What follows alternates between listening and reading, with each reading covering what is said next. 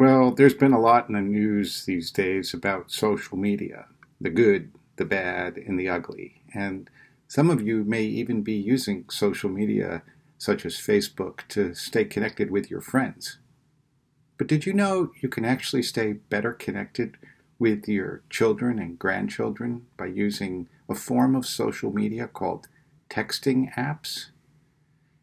Today, I want to show you how to leverage social media using these apps, so stay tuned.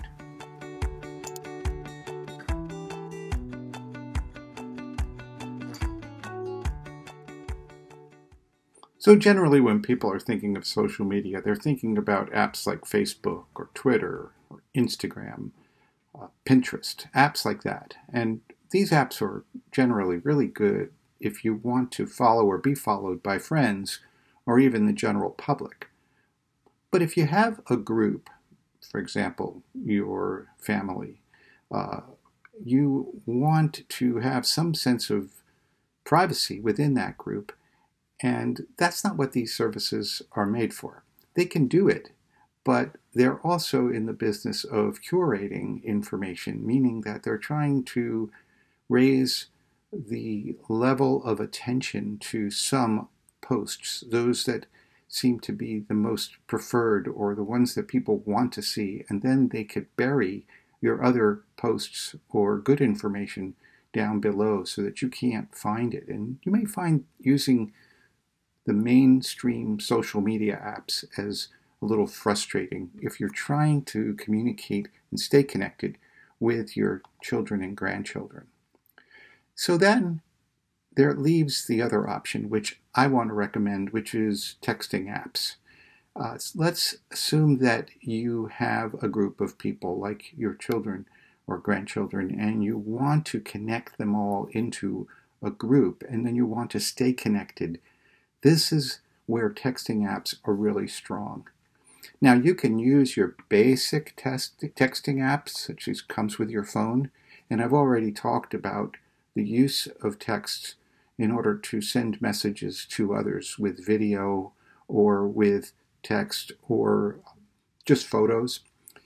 Now, texting apps do that on steroids, but basic texting can still be used if you want to send to a group of people. You just have to add additional recipients to the to line where you put the name of the person you're sending to. And then that group of people, you can use that as a group and reuse that text by just finding that last text that was sent and resending with new texts, and others can reply to it. The problem with using that method is that texting groups tend to get buried among all of your other texts in your general texting app. And so you can't find that group. Or if you want to add a new person to the group or remove someone that you maybe changes a phone number, then you have a problem with doing that in a text. You have to start a new thread, which is what those texts are called. So then enter some apps which do this really well. Two apps that I'm familiar with and we've had really good success with are WhatsApp and GroupMe. Now, both of these apps have the same capability, which is to create a persistent group where you have this identified a group of people that you want to add into this group, and then that group stays and is good for as long as you want to keep it. And if you want to add someone to the group or remove someone, then you just have to take them out or put them in. The challenge with using these apps, and I'll tell you right up front, is that everyone has to download the same app and agree to use it. But once you have that established within your group, you can have as many groups within that app as you want. So it's not isolated to just one family group. So you can have subgroups to that group. So let's talk a little about what I've done with WhatsApp, or what's been done in our family in order to have such great success with WhatsApp. Here's what we do with it. Well, we set up a group for the entire family. That means that we add all the different phone numbers to that group that we have in our family. So each of our children and their spouses are added into the group if they want to be. Then anyone in that group can post a picture, a video, or a text on what's ever happening in that family or of our grandchildren. So we get some of the funniest videos almost daily from our kids as they use media in order to update each other on general topics like trips they're taking or funny things that happened at dinner or bedtime, or even difficult family challenges that you wouldn't want to post to social media for the whole world to see.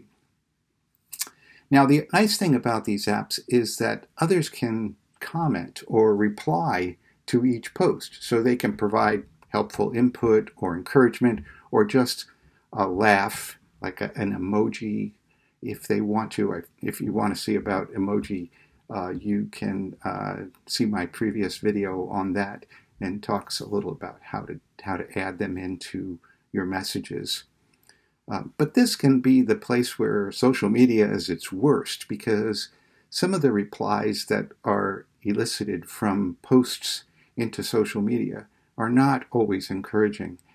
We try to keep our family group upbeat and positive, and this helps to bring out the best of the family, but it's still real. So, our kids do not show only the good stuff that happens. Sometimes they show the bad things that happen with our grandkids, and we can laugh about it between us. Obviously, the grandkids themselves are not in this group because they're not old enough in our family to have phones. You can decide that for yourself, and you can have separate groups if you want to, with just the grandkids, if assuming they all have devices. Or our kids have their own group so that they don't want the grandparents to see everything that's happening. And to be honest, I'm not offended. I don't really want to see every poopy diaper or other mommy thing anyway. So in actuality, our kids have another similar service that they use between them, which is called Marco Polo. And that's a service that's designed for video messages.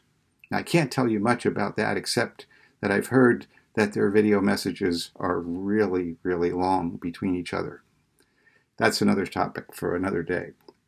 We also have a separate group just for Minecraft scheduling, for example. And that's just the parents of the kids that participate in that game. And so we can send a message out about what's happening for scheduling that. The possibilities for whatever groups you want to create are really endless, and it's however you want to use it. Now, GroupMe, this is a very similar app. It does all the same things that WhatsApp is. It just so happens that our church uses that service for its groups. So there's one for the Celebrate Recovery group where I participate, and one for a coaching group that I'm a part of. Generally, these apps have a stickiness to them, which means that the groups are persistent, and it helps to keep the groups in sync with one another as long as somebody posts every so often in order to keep the group alive. That's never been a problem in our family group. We just happen to have kids that love to communicate. But even if they don't, they'll be listening and they'll be able to hear the things that are happening on the thread.